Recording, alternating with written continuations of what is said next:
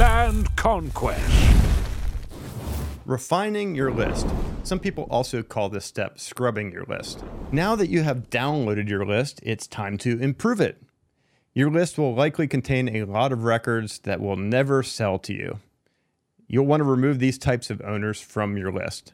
Now, these types of owners or these types of property owners will not sell to you for various reasons, as you'll see when I go through these. First of all, utility companies. That's a common one. Now, anytime you see utility companies, whatever that is for the particular area, whether it be an electric company, water company, gas, etc., they own lots of land, these types of companies, but they need to own that land in order to house their infrastructure. So it's not really possible for them to sell off those properties, and they're not going to respond to one of your letters and want to sell to you.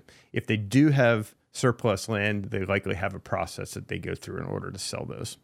Railroads, it's the same thing. It's kind of a long shot that they would sell to you, even if it was surplus land. A lot of times they've got a particular process that they go through. If you find a particular piece of land that appears that it's owned by a railroad and they're not doing anything with it, you could reach out to them directly, but I haven't heard of any students or anyone having real success sending a blind offer letter to a railroad and getting them to just send it back and accept it. Also, anytime you run into a county, city, or municipality, you'll want to remove those from your list as well, because they're not going to sell to you in this type of way. Homeowner associations, you'll see those commonly in the list as well. Homeowner associations, they typically have some common areas, and those common areas are not something that they are going to sell.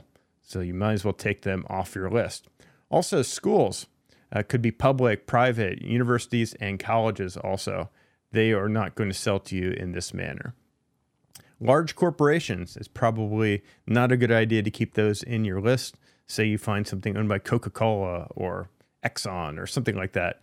They're not going to respond to one of these letters and sell to you. This is not the type of seller that you are looking for. Also, sometimes you'll run into owners with multiple properties. Now, this is a judgment call. This is actually pretty frequent. So you might run into, a particular county or something. You may see someone with 20 properties on there. Now, I don't think I'd recommend you sending a letter to every single one of their properties because that's a lot of money that you will be wasting in mail, and they'll get 20 letters in the mail, and it might be a little bit overwhelming.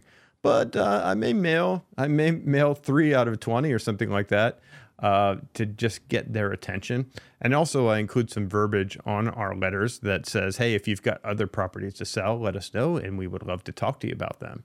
So if there are owners with multiple properties, you'll need to make a judgment call. What's the number of properties that you want to keep on the list? And then you also want to remove the excess above that amount. So that's a criteria that you'll have to come up with on your own.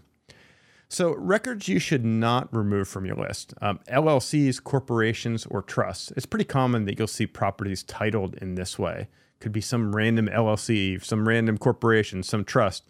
Now, a lot of times, these are just regular people that own these properties in these types of entities. And we've purchased tons and tons of properties that were owned in certain entities like this. So I wouldn't remove those type of properties myself. Now, I know other land investors do recommend removing those types of properties, but just as a matter of experience, we've purchased a lot of properties from those types of sellers. So I couldn't imagine not having done those deals. So I would definitely keep those in your list. Also, churches. That's one that you would think, oh, that's probably not worth it to mail to them. But a lot of times, properties end up getting donated to churches, and then they take title in the name of that church.